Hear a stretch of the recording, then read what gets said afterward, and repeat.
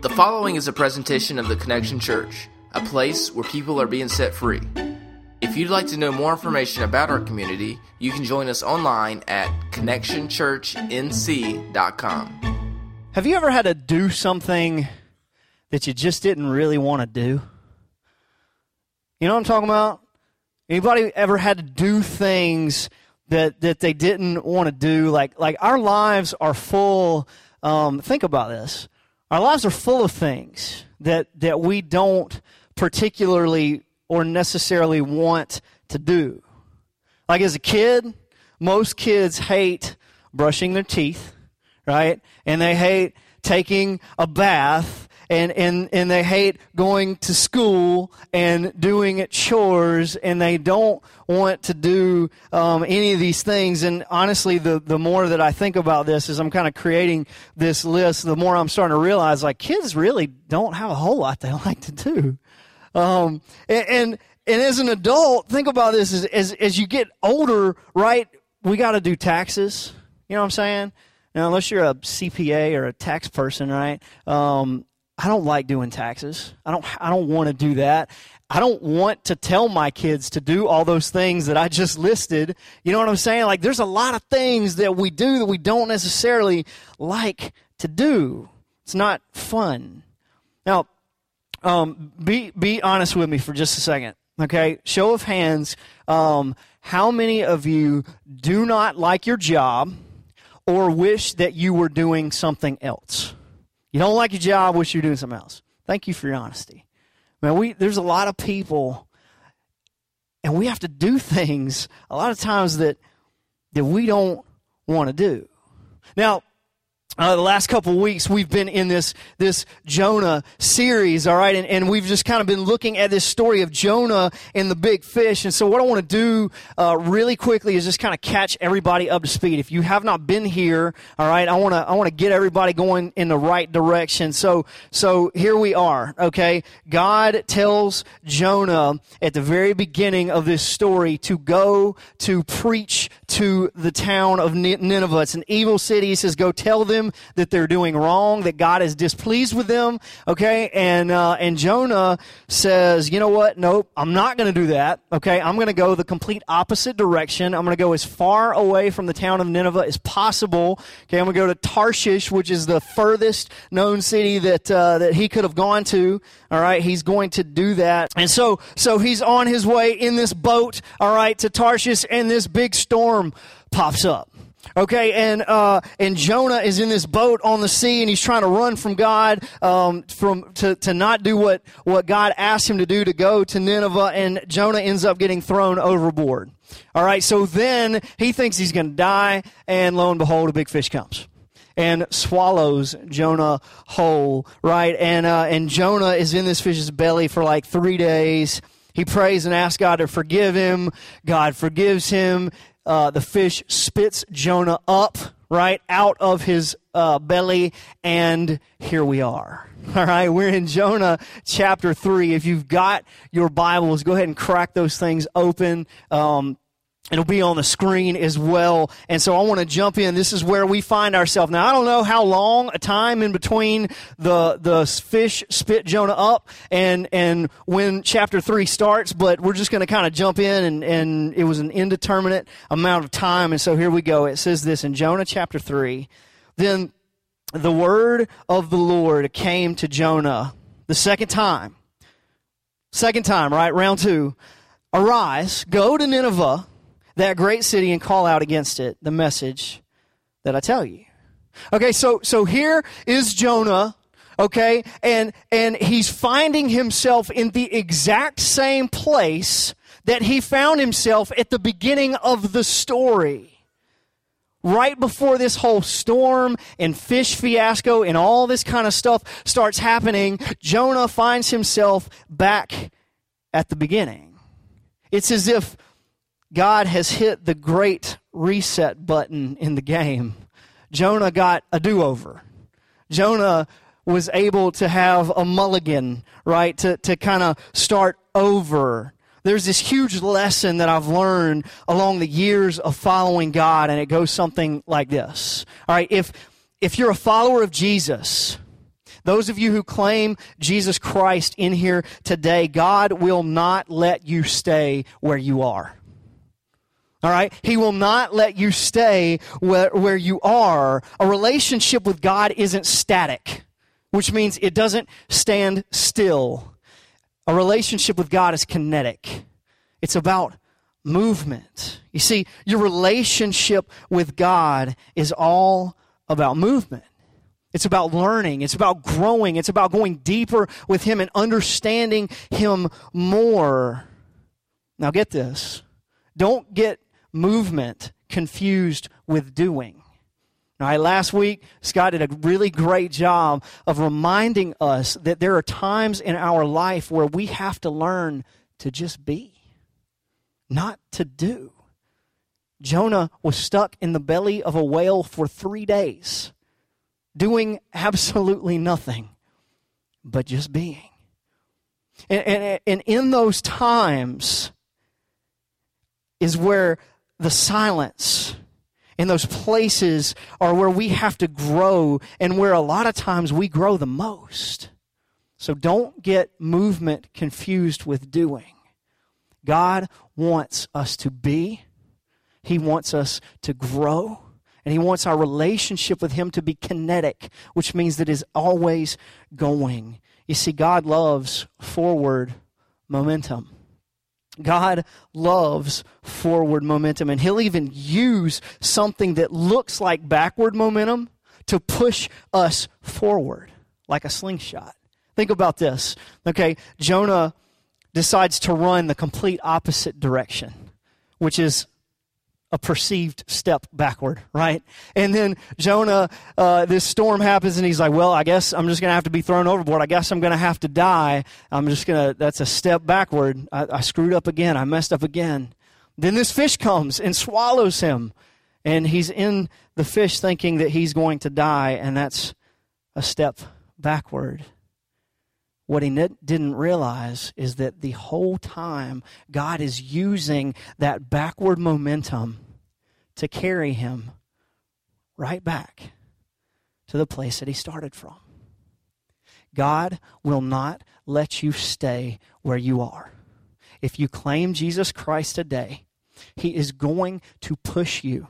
He is going to prod you. He is going to encourage you. And even in the times where we feel like we are going backward and our life just doesn't make sense and nothing's adding up, God can use that to get us exactly where we need to be. You see, that's the beauty of the God that we serve. Now, I don't want to say that it doesn't matter what we do, but I do want to say that no matter where you are at and no matter what you are experiencing right now, God can use it for His eternal glory. Every single one of us has a story to tell for His glory. I love that. God can even use our payments and our consequences to draw us right back to where He wants us to be. I don't think Jonah ever imagined sitting in the belly of the fish that he was going to get out. I think he thought that he was probably going to die there. And I love how God brings Jonah right back to where he needs to be. So let's look at verse 3 real quick. It says this, so Jonah, what does he do? All right, he has an opportunity. Once again, he's back at the same place. It says, so Jonah arose and he went to Nineveh according to the word of the Lord. Now Nineveh was an exceedingly great city. It was 3 days' journey in breadth. Jonah began to go into the city, a day's journey, and he called out, yet 40 days and Nineveh shall be overthrown. Now, I don't know if that's all Jonah said, but that's all that the Bible gives us. And I don't think that really sounds like a whole lot. I mean, he just said a few words. He comes into the city, 40 days, and your world's going to be overturned. Your world's going to be upside down, people of Nineveh. Guess what? Now, it's all the Bible gives us concerning what Jonah said to these people.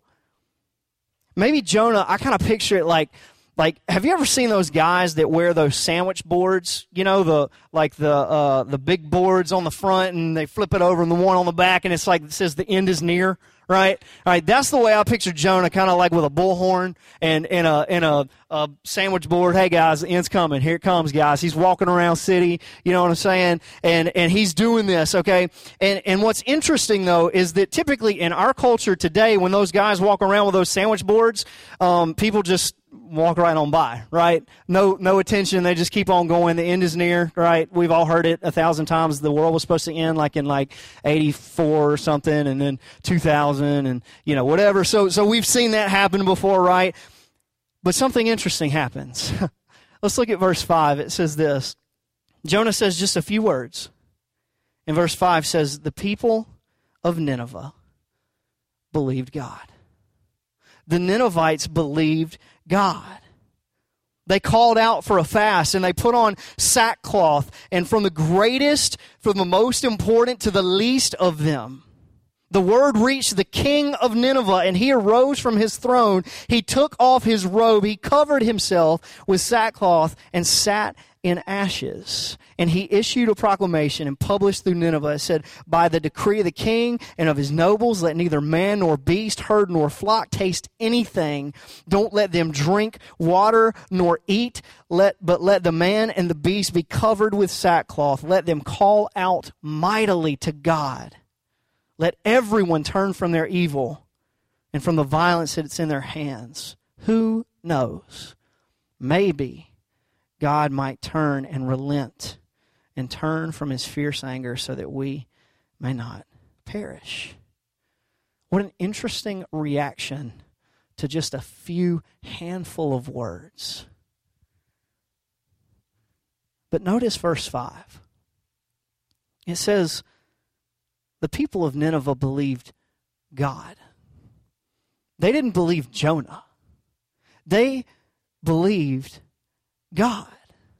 You see, we have to understand that God has a story to tell. I don't know if you know this or not, or if you have realized this, but God has a story to tell, and he is inviting each and every single one of us into this story. He's inviting us to tell his story. You see, that's one of the most amazing things that I love about God is when he invites us to take part into his story, when he's telling this story and he invites us to take part of it. And like Jonah, when we are obedient to that call, not when we run away from it, but when God asks us to do something and we are obedient, you know what God does? God sets the table. God prepares the way. No matter what Jonah's heart condition was, because we'll find out in verse 4 next week that Jonah basically was ticked off. He wanted to see the Ninevites burn. He wanted them to be overthrown and to be destroyed, but that didn't matter. In this moment, Jonah was obedient to what God asked him to do, and God set the table and prepared the way. He had already been preparing the hearts of the people of Nineveh to hear this message. Now get this. It doesn't mean that Jonah's obedience was easy. He was still going to a violent, warring country that did not like the people of Israel. They would not have liked him to begin with.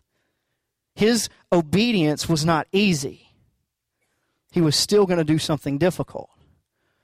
And so, friends, we have to realize that being obedient to God is not easy.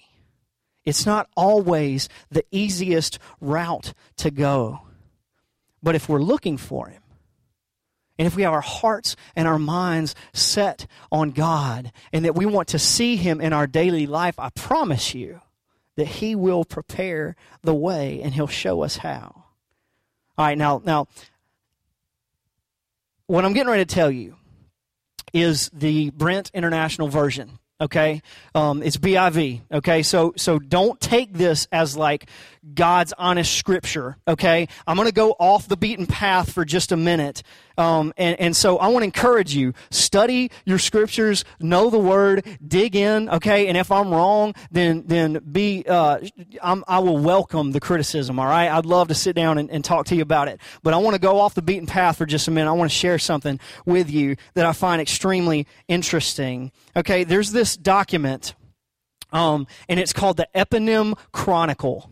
Okay, and the Eponym Chronicle is a document that archaeologists have found. Okay, and basically what and they consider this a historically accurate document. And what the Eponym Chronicle does is it basically tells who the king of Assyria was. Okay, and Assyria was where Nineveh existed. All right, the country of Nineveh, or the country of Assyria, Nineveh was a town in Assyria. So this Eponym Chronicle, this document tells who the king of Assyria was, what years that they reigned, okay, and some details about what was going on during that time of their reign. Okay, and so get this blows my mind. Okay, this document tells who each and every king was.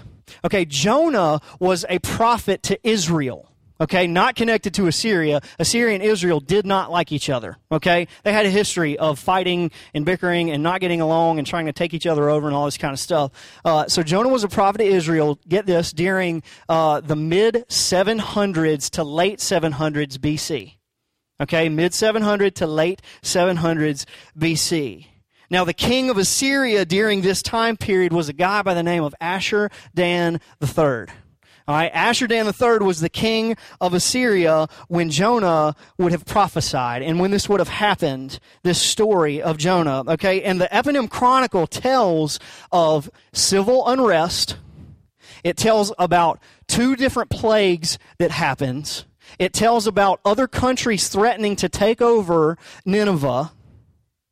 And then it tells about a solar eclipse that happens during this time period. And what's amazing is that Ashur-dan III, after this solar eclipse, shortly after, he steps down off of his throne. The document talks about the king of Assyria stepping down off of his throne during this time of civil unrest and threats and plagues and famine and all this kind of stuff until his rule was later restored. Now picture this. Assyria at that time is a polytheistic nation, which means they believed in a bunch of different gods. Okay? And there's a civil war going on. There's other countries threatening to come and take them over.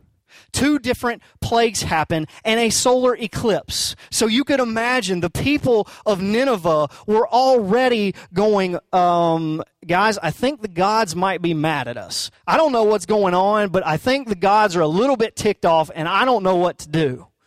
And when people get unruly and unrested like that, who do they look to? The king. The king begins to take the brunt of all of this stuff going on.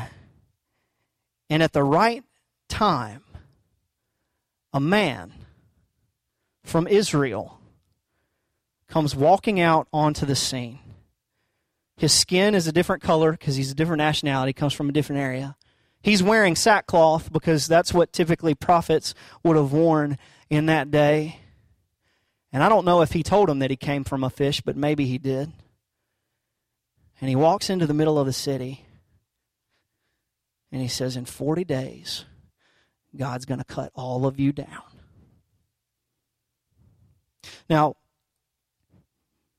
I could be completely wrong about this whole thing. But I believe that God was setting the table for Jonah to come in and say a handful of words. And literally, from the king down to the smallest, every single person, their world was rocked. I believe that document that historical document is right. And I believe that maybe Jonah didn't even know what was going on. But that's what's amazing, is before Jonah ever got there, God had already begun preparing the hearts of the people of Nineveh to receive this word. See, friends, even when we can't see it, God's moving. Even when we can't see what's the next step in our life, God has already been there. God has already been working, and God has already been moving. Because you see, friends, God has a story to tell, and it involves you. It involves your life. And He's inviting each and every one of you to be a part of it. See, He wants to allow us to be a part of something amazing. And all He's doing is just asking for our willingness to seek Him and to be obedient when He calls. In verse 10, check this out. It says, when God saw what they did, how they turned from their evil way, God relented of the disaster that He said He would do, and He did not do it. Friends, our lives are designed to tell a God-sized story. Every single one of us is invited into a God-sized story. It doesn't matter what you're doing right now. It doesn't matter what job you have. It doesn't matter who your wife was or who you wish your wife or your spouse was or what your kids are doing or how much money you make or what kind of car you drive. God is inviting us into the story of Him. And He wants to use our life to be a part of a radical story. Not about us, but about finding Him. Just like this story of Jonah. You see, I struggle with telling you this story this morning, but I think it's going to help illustrate my point. My wife, Sky, and I, we went through this season where we almost divorced because I'm an idiot, basically, or at least that's what she told me.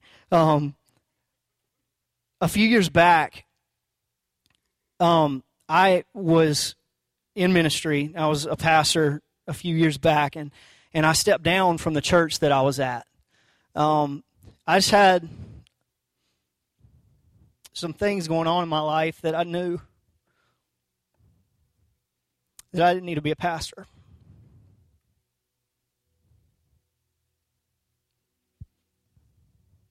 And for a while, I tried to do everything else but be a pastor. I thought about being a doctor. I shadowed a surgeon for a while. I worked in construction. I was a landscaper. I got hired by the police department, and my wife said no because I was going to get shot, so I turned that down. And then at one point, I thought I was going to be a musician for the rest of my life. I mean, shoot, I would just sit on the corner and beg other than being a pastor at that point. And all the while, as I'm trying to figure out what to do, my marriage was literally falling apart. Sky and I got to this point where I could not stand her, and she could not stand me.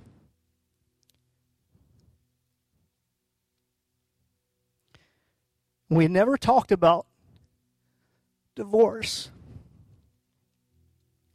And then all of a sudden one day, that word entered the picture.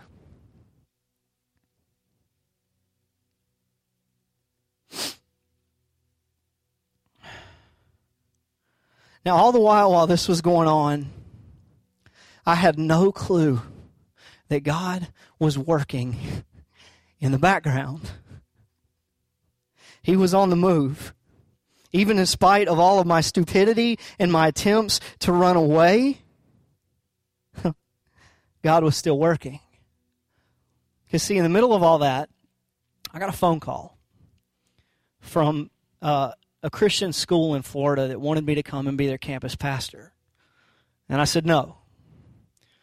And then 2 months later, they called me back and said, we would really like for you to come interview down here in Florida for this job. We think that you're the guy. And it just so happened that the same weekend that they called me, my wife and I happened to be traveling to Florida for a wedding that my wife was in. And I was like, well, okay, God. It's not church ministry, so I guess maybe I might give it a shot. So we go down and we visit. And literally, we could feel this tangible presence of God as soon as our car drove into this city. And we went to this school, and both of us did not want to admit it, but we knew that God wanted us to go to Florida. So I interviewed, and they offered me the job. It was on a Monday, and I told them I needed a week to pray about it, because that's what all spiritual people do, right? They need to take some time to pray about it. So I waited until the following Monday, an entire 7 days, and on that next Monday at 5 p.m., I called him back and said, I guess I'm going to take this job. And I remember as clear as it was yesterday, I'm sitting in my car, and I told him I'm going to take this job. I put the phone down, and I said, God, you better be right. Because I don't want to go there. I don't want to be obedient. I don't want to be with her. She doesn't want to be with me. And you are asking me to go 700 and some miles away by myself. I don't know anybody. I have no friends and no family. And all I have is a person that I can't stand. God, you better be right.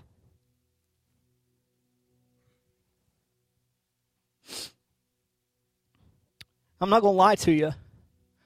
That first year was awful. I mean, literally, there was times where I just wanted to pack up and go home.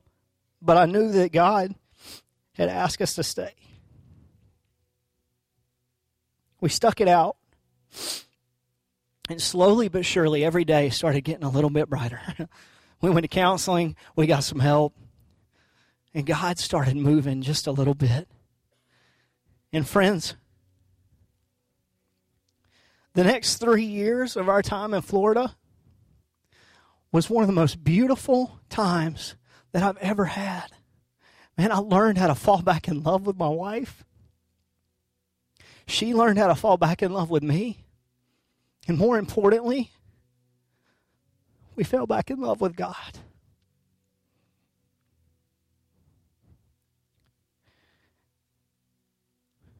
So much so to the point that we would say, God, whatever you call us to do, we're there. I know it's not easy, but we'll do it. Friends, our lives are full of choices. And a lot of them we may not like. But if we can just understand that this thing is not about us. It's not about me and it's not about you. This is a divine story that God is writing. And it's about Him. And when I began to realize that my marriage wasn't about my happiness, but it was about my holiness, it was about me getting closer to God and helping my wife draw closer to God, man, God began to radically wreck us. And all it took was that one step of obedience that at that time looked like it was the hardest decision that I've ever made. And man, I'm so grateful that God gave me the strength in Jesus to say, yes, I'll move and I'll do it.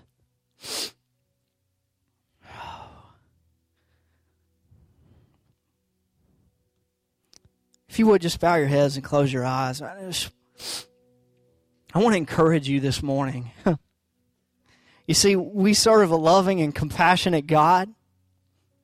And I know that because all of his justice and righteousness was fulfilled in Jesus on the cross. 100% of God's justice and judgment fell on Jesus at the cross. And because of that, we have 100% of his grace and his mercy at our fingertips.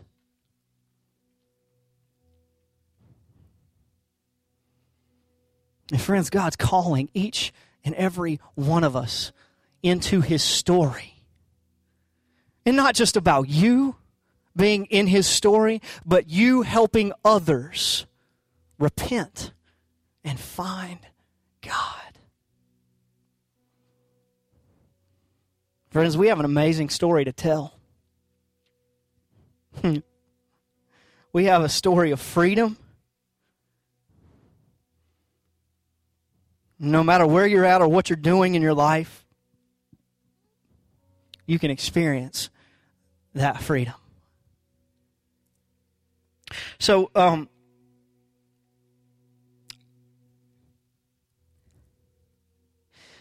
you might be in a season right now where you're faced with a really tough decision. And I don't know what that is. Maybe it's job related or marriage related or just life in general or whatever. Man, maybe God's asking you to say yes to him for the first time. Whatever it is, let me promise you, obedience is always the right answer. Obedience will always put you directly into God's will. It may not be easy, but it's worth it. And I want to tell you, friends, God has already been there waiting on you with arms wide open.